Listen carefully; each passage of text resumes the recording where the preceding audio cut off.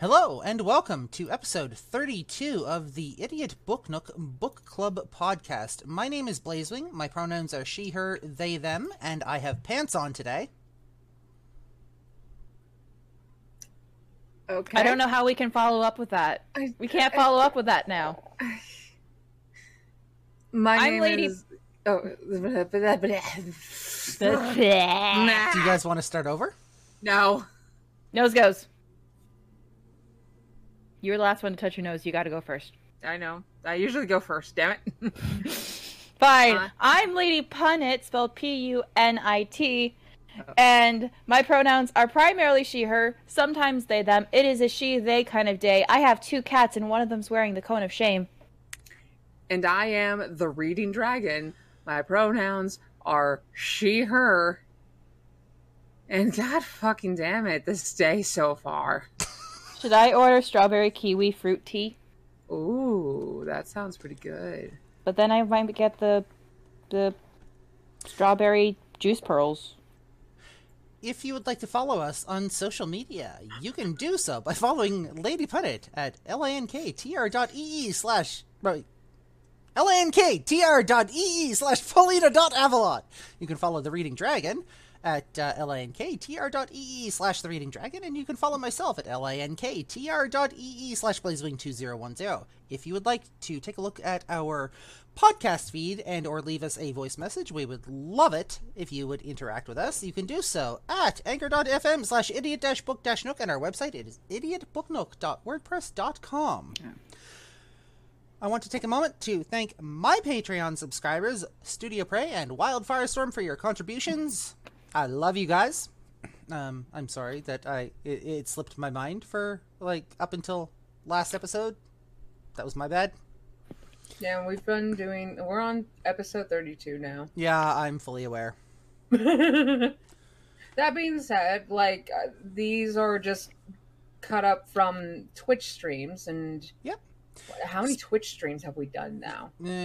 That I don't know, but just so our podcast listeners are aware, we do streaming every Wednesday at 9 a.m. Mountain Time on Twitch.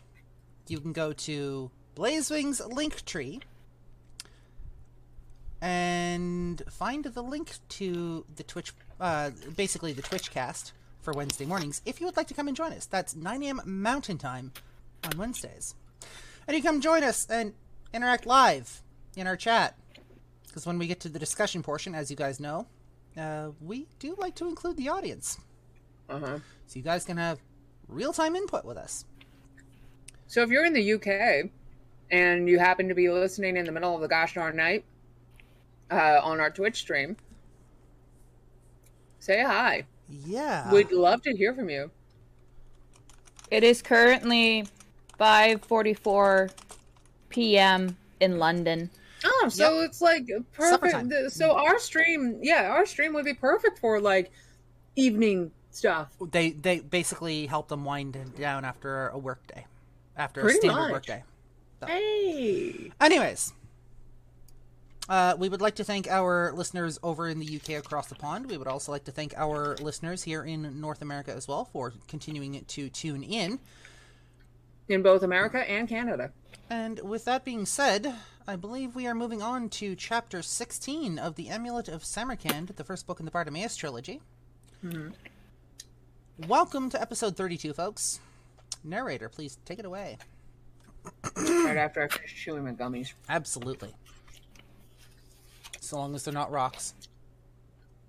So far, not yet. For those of you that are listening on the podcast, that was a throwback to our half an hour before we do podcast episode recordings. It was a thing. You should check it out.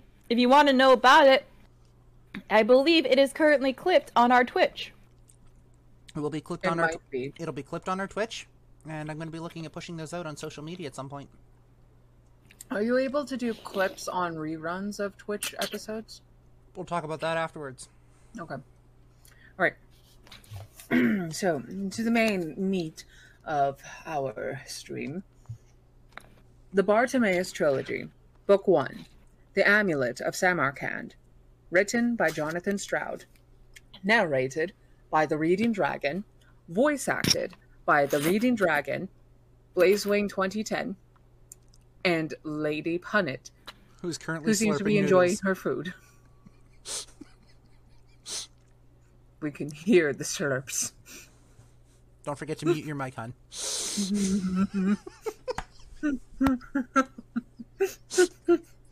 We love you. That got us a finger. Oh God. Hold up. I gotta clip that. Oh God. There we go. Okay. God, I got way too many clips. All right. Chapter 16. Bartimaeus. When I set out from the boy's attic window, my head was so full of competing plans and complex stratagems that I didn't look where I was going and flew straight into a chimney. Fucking chimney. Rude how it's been there. In my way. Something symbolic in that.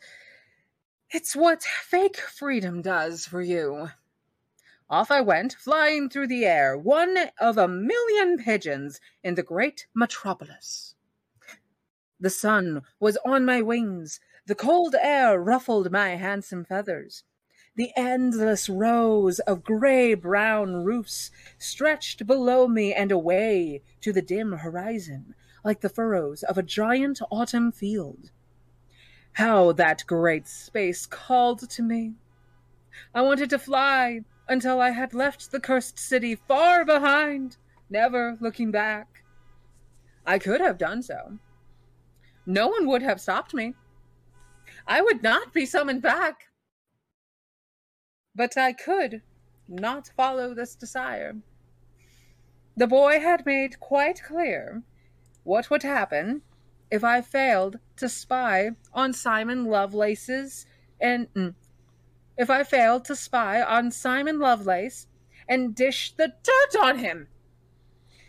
Sure, I could go anywhere I wanted right now. Sure, I could use any methods I chose to acquire my info, bearing in mind that anything I did that harmed Nathaniel would in due course harm me too. Sure, the boy would not summon me for a while at least. He was wary and needed rest. Sure, I had a month to do the job, but I still had to obey his orders to his satisfaction. If not, I had an appointment with old Chokey, which at that moment was probably settling softly into the thick, dark ooze at the bottom of the Thames. He wasn't the only one. Believe me.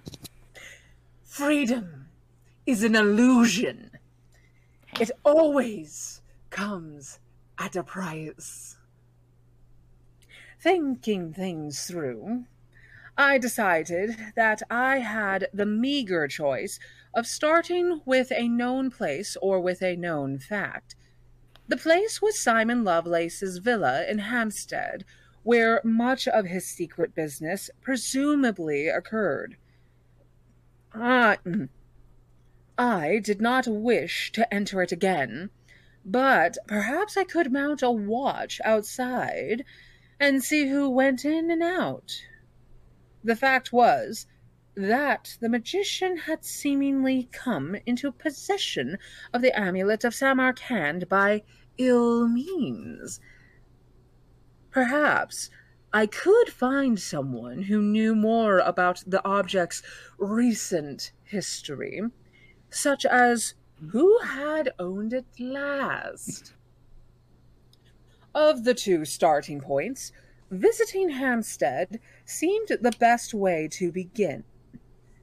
At least I knew how to get there.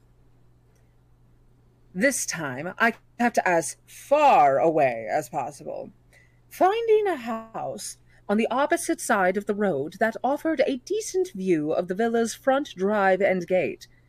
I alighted upon it and perched on the gutter. Then I surveyed the terrain. A few changes had been made to Lovelace's pad since the night before. The defense nexus had been repaired and strengthened with an extra layer. While the most badly scorched trees had been cut up and taken away.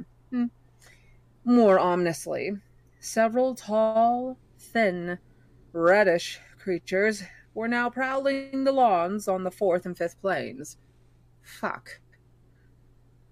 There was no sign of Lovelace, Farquhar, or Jabor. But then I didn't expect anything right away. I was bound to have to wait for an hour or so. Fluffing up my feathers against the wind, I settled down to my surveillance. 3 days I stayed on that gutter. 3 whole days. It did me good to rest myself, I'm sure.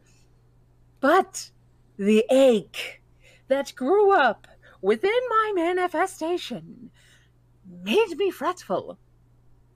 Moreover, I was very bored. Nothing significant happened. Each morning, an elderly gardener toddled around the estate, scattering fertilizer on the stretches of lawn where Jabor's detonations had landed. In the afternoons, he snipped at token stems and raked the drive before pottering in for a cup of tea. He was oblivious to the red things, 3 of which stalked him at all times, like giant, yearning birds of prey. No doubt, only the strict terms of their summoning prevented them from devouring him. Each evening, a flotilla. What is a flotilla? Each evening, a flotilla of search spheres emerged to resume their hunt across the city. The magician himself remained inside, doubtless orchestrating other attempts to locate his amulets. I wondered idly whether Farquhar and Jabor had suffered for letting me escape. One could only hope. On the morning of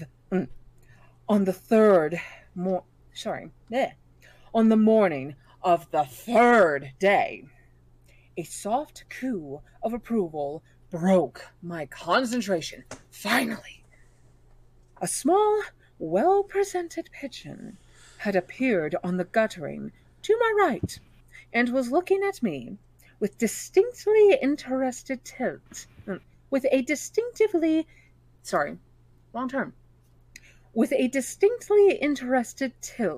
of the head. Something about it made me suspect it was female. I gave what I hoped was a haughty and dismissive coo and looked away. The pigeon gave a coquettish hop along the guttering. Just what I needed. An amorous bird. I edged away. She hopped a little closer. I edged away again. Now I was right at the end of the gutter, perched above the opening to the drain pipe. It was tempting to turn into an alley cat and frighten her out of her feathers, but it was too risky to make a change so close to the villa. I was just about to fly elsewhere when at long last I spotted something leaving Simon Lovelace's compound. A small circular hole widened in the shimmering blue nexus, and a bottle green imp with bat's wings and the snout of a pig issued through it. The hole closed up.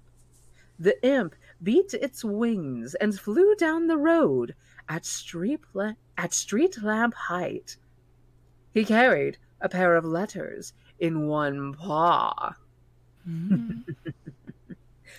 At that moment, a purring coo sounded directly in my ear. I half turned my head and looked directly into the beak of that benighted she-pigeon. With devious feminine cunning, she'd seized the opportunity to snuggle right up close. My response was eloquent and brief.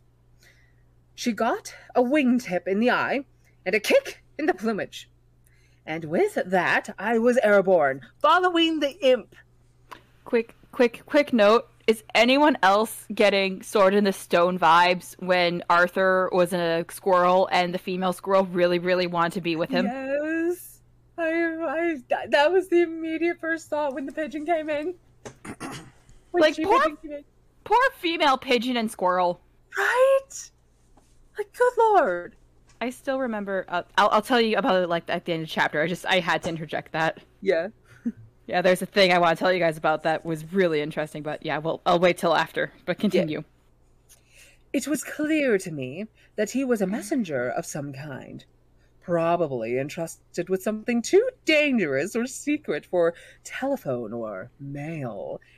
I had seen creatures of this kind before. Whatever he was carrying now, this was my first opportunity to spy on Lovelace's doings. Footnote. Where is the Footnote? Footnote. Oh, there it is. Some societies I had known made great use of messenger imps. The rooftops and date palms of the old Baghdad, which was neither telephone nor email, used to swarm with things after breakfast and shortly before sundown, which were the two traditional times for messages to be sent.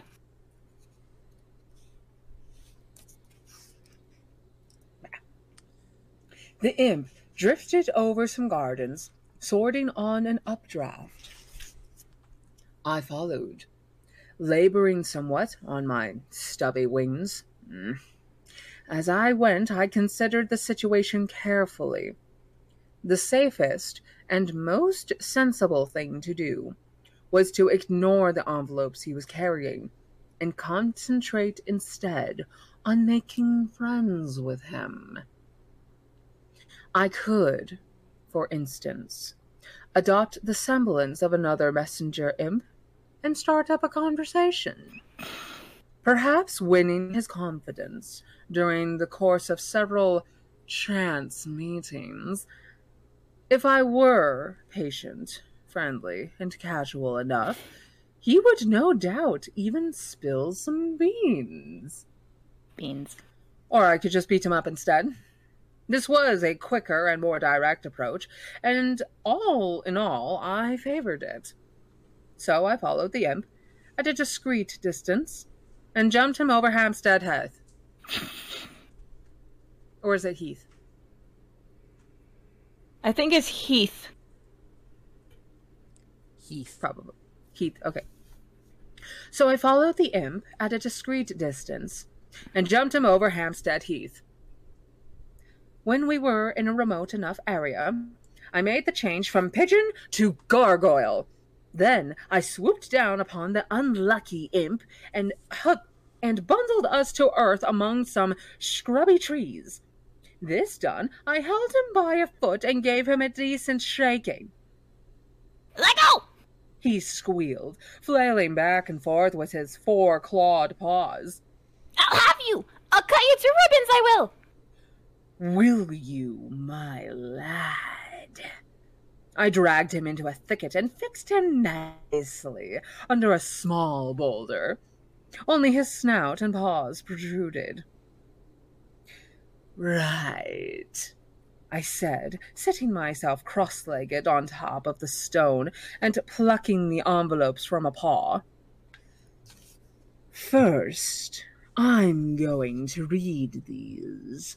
Then we can talk.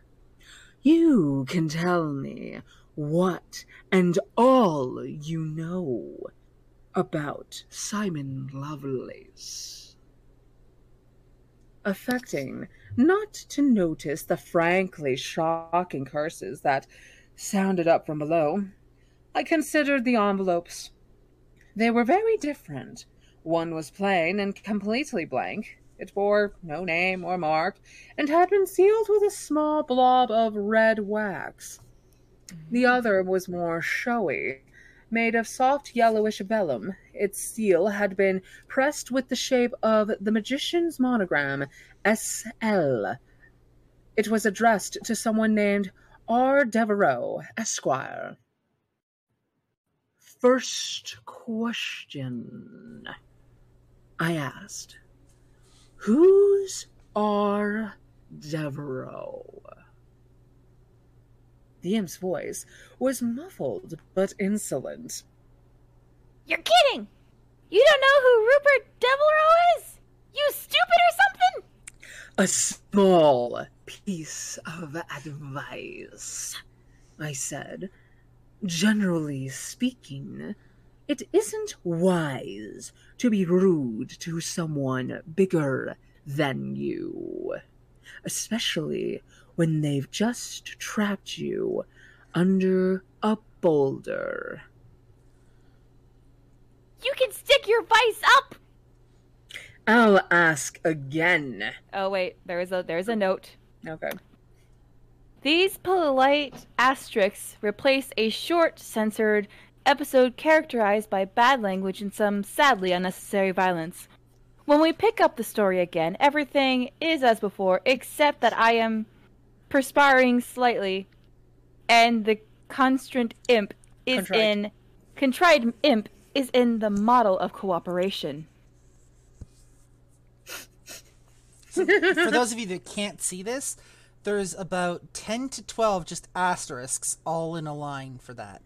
So, Lady Punnet, if you don't mind reading that one line again.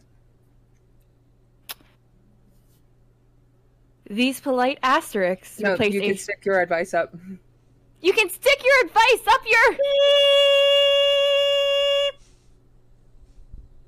your... That's basically what it is. Yep, it sure is. Anyway. Now that we've gotten to that whole, what is it?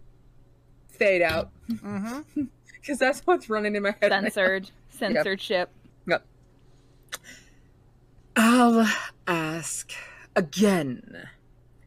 Who is Rupert Devereux? He's the British Prime Minister, O most bodacious and merciful one. Bounteous. That same difference. I mean, you almost said bodacious. I mean, we don't know. He could be a very bodacious gargoyle right now. I am a very bodacious gargoyle. I think they were talking about the Prime Minister. No, I think he's no. There's a comma. He's the Prime Minister, British Prime Minister. My bad. Anyways, most bounteous and merciful one, or most bodacious and merciful one. Is he? Lovelace does move in high circles. Let's see what he's got to say to the Prime Minister, then. Oh, wait, no. That wasn't out of quotation, so okay. Let me do that one again. Is he? Lovelace does move in high circles. Let's see what he's got to say to the Prime Minister, then. On the night I stole the amulet, I heard Lovelace being skeptical about the Prime Minister's abilities, and this gap in my knowledge suggests he was right. If Devereux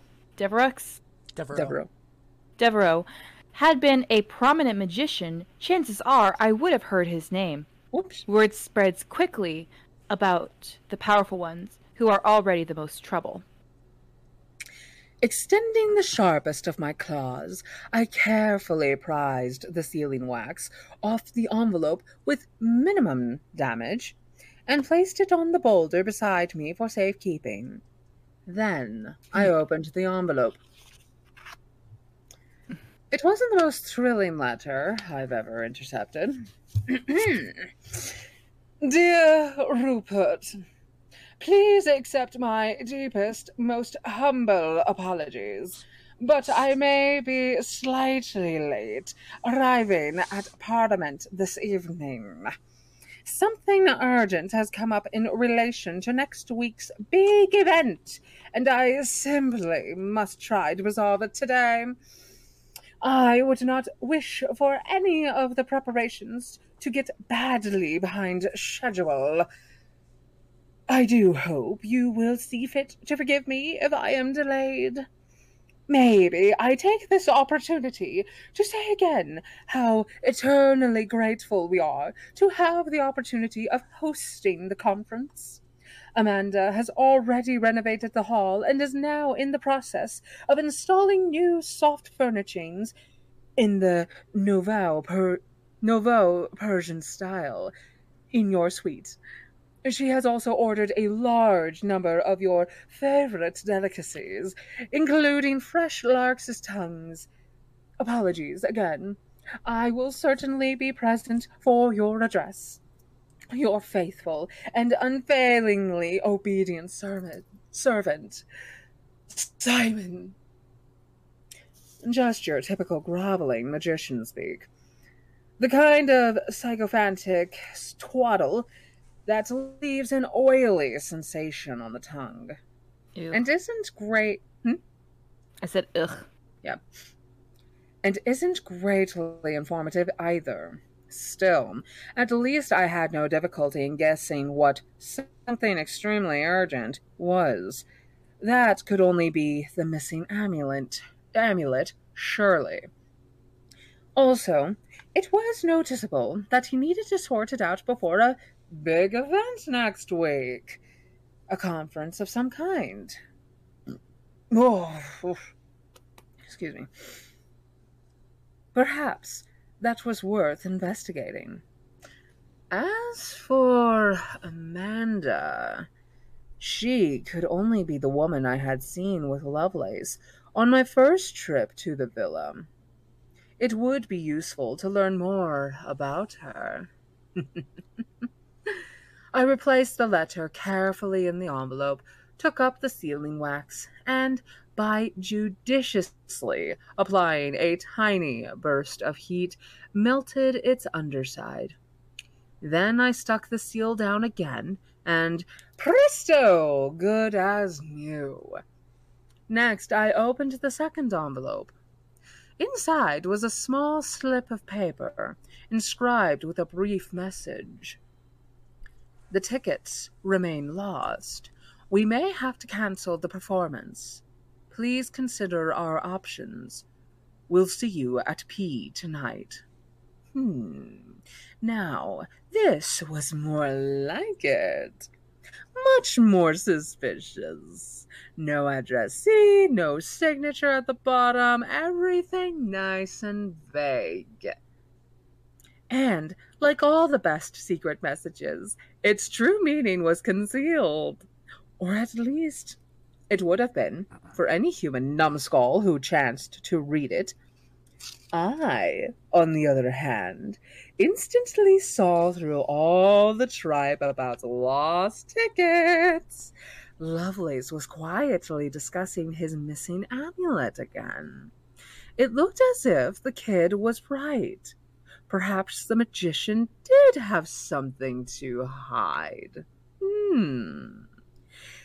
It was time to ask my friend the imp a few straight questions. Right, I said.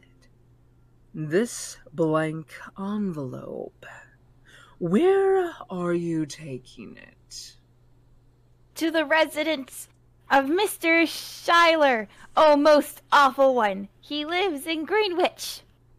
And who is Mr. Schuyler?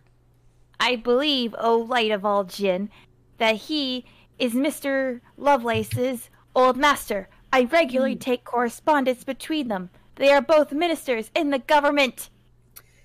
I see. This was something to go on. if not much. What were they up to? What was this performance that might have to be cancelled? From the clues in both letters, it seemed that Lovelace and Schuyler would meet to discuss their affairs this evening at Parliament. It would be well worth being there to hear what they had to say. In the meantime, I resumed my inquiries. Simon Lovelace, what do you know about him? What's this conference he's organizing? The imp gave a forlorn cry. Oh, brilliant ray of starlight, it grieves me, but I do not know. May I be toasted for my ignorance. I simply carry messages, worthless as I am. I go where I am directed, and bring replies by return, before deviating from my course, and never pausing. Never deviating. Never deviating from my course, and never pausing, unless I am so fortunate as to be laid by your good graces and squished under a stone. Indeed. Well, who is Lovelace close to? Who do you carry messages to most often? Oh, most glorious person of high repute, perhaps Mr. Schuyler is the most frequent correspondent. Otherwise, no one stands out.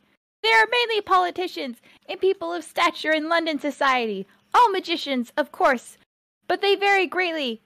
Only the other day, for instance, I carried messages to Tim Hildick, Minister of the Region, to Sholto Pin of Pin's accoutrements, and to and from Quentin's Makepeace, the theatrical impresario. That is a typical cross-section. Pin's accoutrements. What's that? If anyone else asked that question, oh, he who is terrible and great, I would have said were an ignorant fool. In you, it is a sign of that disarming simplicity which is the front of all virtues. Pin's accoutrements. No, let her keep going. Pin's accoutrements is the most prestigious supplier of magical artifacts in London. It is situated on Piccadilly. Sholto Pin is the proprietor. Interesting. So, if a magician wanted to buy an artifact, he would go to Pin's? Yes! What? I'm sorry, Miraculous One. It is difficult to think of a new title for you when you ask short questions. Well, I will let it pass this time. So, other than Schuyler, no one stands out among all his contacts? Are you sure? Yes, exalted being. He has many friends. I cannot signal one out. Who's Amanda? I could not say, oh, Ace One. Perhaps she is his wife. I have never taken messages to her. Oh, Ace One, you really are struggling, aren't you? All right, 2 last questions coming up. First, have you ever seen or delivered messages to a tall, dark-bearded man wearing a travel-stained cloak and gloves, glowering, mysterious? Second, what servants does Simon Lovelace employ? I don't mean squirts like yourself, but potent ones like me. Look sharp, and I might remove this pebble before I go. The imp's voice was doleful. I wish I could satisfy your every whim, lord of all you survey. But first, I fear I have never set eyes on such a bearded person, and second, I do not have access to any of the magician's inner chambers. There are formidable entities within. I sense their power, but unfortunately, I have never met them. All I know is that this morning, the master installed 13 ravenous growls in his ground. 13! One would be bad enough. They always go for my legs when I arrive with the letter. I debated for a moment. My biggest lead was the Schuyler connection. He and Lovelace were up to something, no doubt about it. And if I eavesdropped at Parliament that evening, I might very well find out what. But that meeting was hours away. In the meantime, I thought I would call in on Pin's polished wood, at which sat an immensely fat... Wait. Did I skip a page? Sounds like it. Yep. There we go. In the meantime, I thought I would call in on Pin's accoutrements of Piccadilly. For sure, Lovelace hadn't got his amulets there. But I might learn something about the bauble's recent past if I checked the place out. There was a slight wriggling under the stone. If you're finished, oh lenient one, might I be allowed to proceed on my way? I suffer the red-hot stipplers if I am late delivering my messages. Very well. It's not uncommon to swallow lesser imps that fall into one's power, but that wasn't really my style. I removed myself from the boulder and tossed it to one side. A paper-thin messenger folded himself in a couple of places and got painfully to his feet. Besides, it would have given me a stitch when flying. A stitch? Like a bellyache. Oh, okay. Here are your letters. Don't worry, I haven't doctored them. Nothing to do with me if you had, oh glorious meteor of the east. I simply carry the envelopes. Don't know nothing about what's in 'em, do I? The crisis is over. Oh, that's not me. The crisis over. The imp was already reverting to his obnoxious type. Tell no one about our meeting, or I will be waiting for you next time you set out. What, you think I go looking for trouble? No way. Well, if my drubbing's over, I'm out of here. With a few wary beats of his leathery wings, the imp rose into the air and disappeared over the trees. I gave him a few minutes to get clear, then I turned into a pigeon again and flew off myself, heading southward over the lonely heath to distant Piccadilly. And thus ends chapter 16. So, first things first, I love that fucking imp voice, dear God. Yes. That was adorable. Well, I figure we have to have at least one adorable voice in this. Yes. So, second thought. It's accoutrements.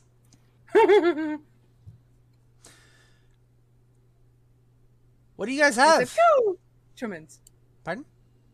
Because he's a pigeon. It's accoutrements. What do you guys have? We feel bad for Lady Pigeon.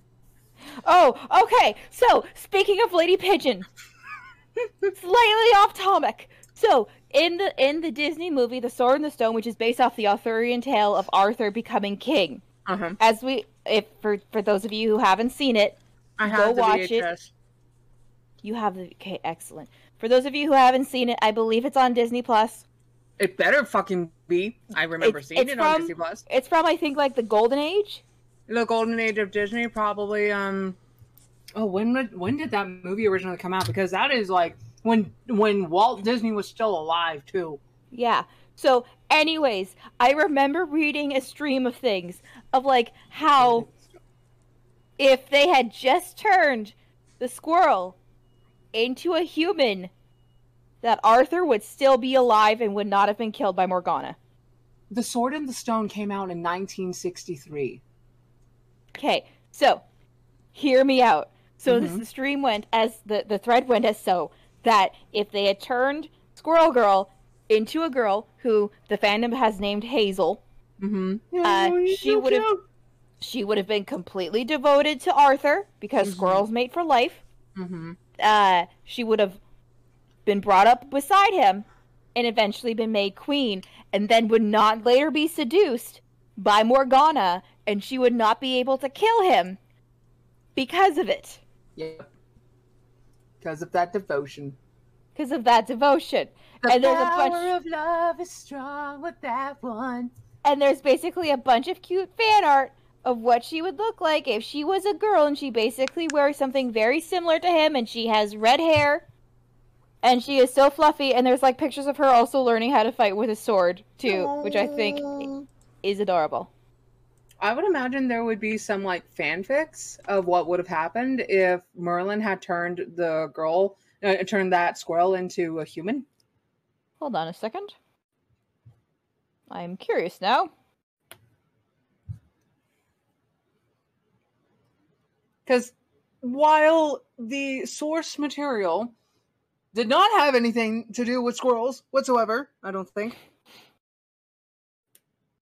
Oh boy. One of the first things that comes up is the Chronicles of the Sword and the Stone, and it says Chapter 1, Meet Hazel. Oh! There's already fan fictions about it. Because of course there are.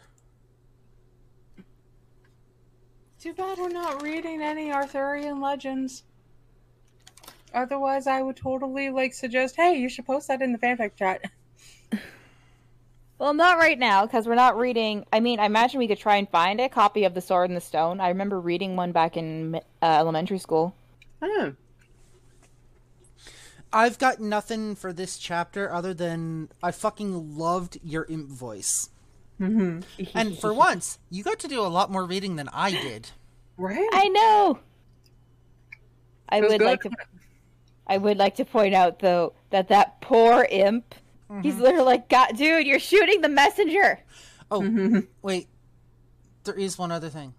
When Bartimaeus lifted the rock, the imp folded himself. They said the letter, the paper flat imp folded himself in a couple of different places and picked him up, which paints a rather cartoonish image. And I fucking love that. Which makes my voice for him fit all the better. Yep. Also, the imp asking the Bartimaeus if Bartimaeus would like to punish him a certain way. Oh, he's a bottom. We don't we don't kink shame here. Okay? He's a bottom. I just wanted to point out that there was some bottom energy there. There was bottom energy the second he started having to give him a new name every time he spoke. Yeah, Bartimaeus was like, bitch, do you know who you're talking to? I'm sorry. New names every time I open my mouth to speak to you, oh merciful one. It's hard to think of what new ones when you ask such short questions. Call me bodacious again. But my question still hasn't been answered. Is Bartimaeus hot? We don't know. We don't know. He hasn't taken on a human form yet. Well, he did, but it was a child, and we don't simp over children. We also don't know what his demon form looks like, because we've never actually been told. Nope. Right now, he's literally just, as far as we're concerned, he's literally just a disembodied voice. Yep. He is effectively a, what's it called? Ethereal being. Yep. That can take on different forms, and Yep. I need to refocus my camera. There we go. So. Do we have any... I think if Go ahead. we're quick, we might have enough time for maybe one more chapter. Because it is 11:20. Well, it's 11:25 Mountain Standard Time right now. How many pages are in Chapter 17? Check. It is still Bartimaeus, by the way. Yeah, and Okay. I honestly don't want to push it because I don't want you being late for work. I do not want to be responsible for that. Yeah, and Yeah, never mind. There is like a bunch. So yeah, this is how thick. It's a thick chapter. Yep. Thick boy. Do we have enough chapters for our backlog at least? Well, or do we need to do another couple of chapters next week? I want to actually, if there's nothing else for this chapter, I want to close out this episode, and then we'll talk about that with the Twitch chat. So give me 1 second. Yeah. Guys, this has been episode 32 of the Idiot Book Nook podcast and chapter 16 of the Amulet of Samarkand. Thank you very much for joining us. Thank you very much for putting up with us for like 32 episodes. It's been a pleasure going on this ride over the last book and a half. If you would like to follow us on social media, you can follow Lady Punnet at lanktr.ee/paulina.avalon. You could follow The Reading Dragon at lanktr.ee/The Reading Dragon, and you can follow myself at lanktr.ee/blazewing2010. If you would like to leave us a voice message and check out our podcast feed, you are more than welcome to do so at anchor.fm/idiot-book-nook, and you can check out our website at idiotbooknook.wordpress.com. But for episode 32 of the Idiot Book Nook, I'm Blazewing, and I am drinking from a giant battery today. I am the Reading Dragon, and I am currently working on my first liter of water for the day.